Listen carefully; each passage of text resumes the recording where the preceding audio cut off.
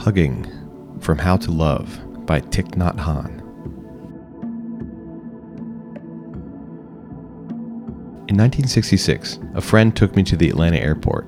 When we were saying goodbye, she asked, "Is it all right to hug a Buddhist monk?" In my country, we're not used to expressing ourselves that way, but I thought, I'm a Zen teacher, it should be no problem for me to do that. So I said, why not? And she hugged me. But I was quite stiff. While on the plane, I decided that if I wanted to work with friends in the West, I would have to learn the culture of the West. So I invented hugging meditation.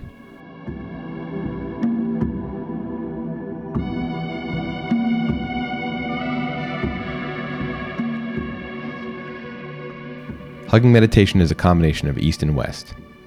According to the practice, you have to really hug the person you are holding.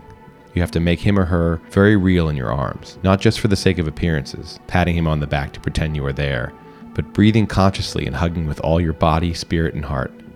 Hugging meditation is a practice of mindfulness. Breathing in, I know my dear one is in my arms, alive. Breathing out, she is so precious to me. If you breathe deeply like that, holding the person you love, the energy of your care and appreciation will penetrate into that person, and she will be nourished and bloom like a flower.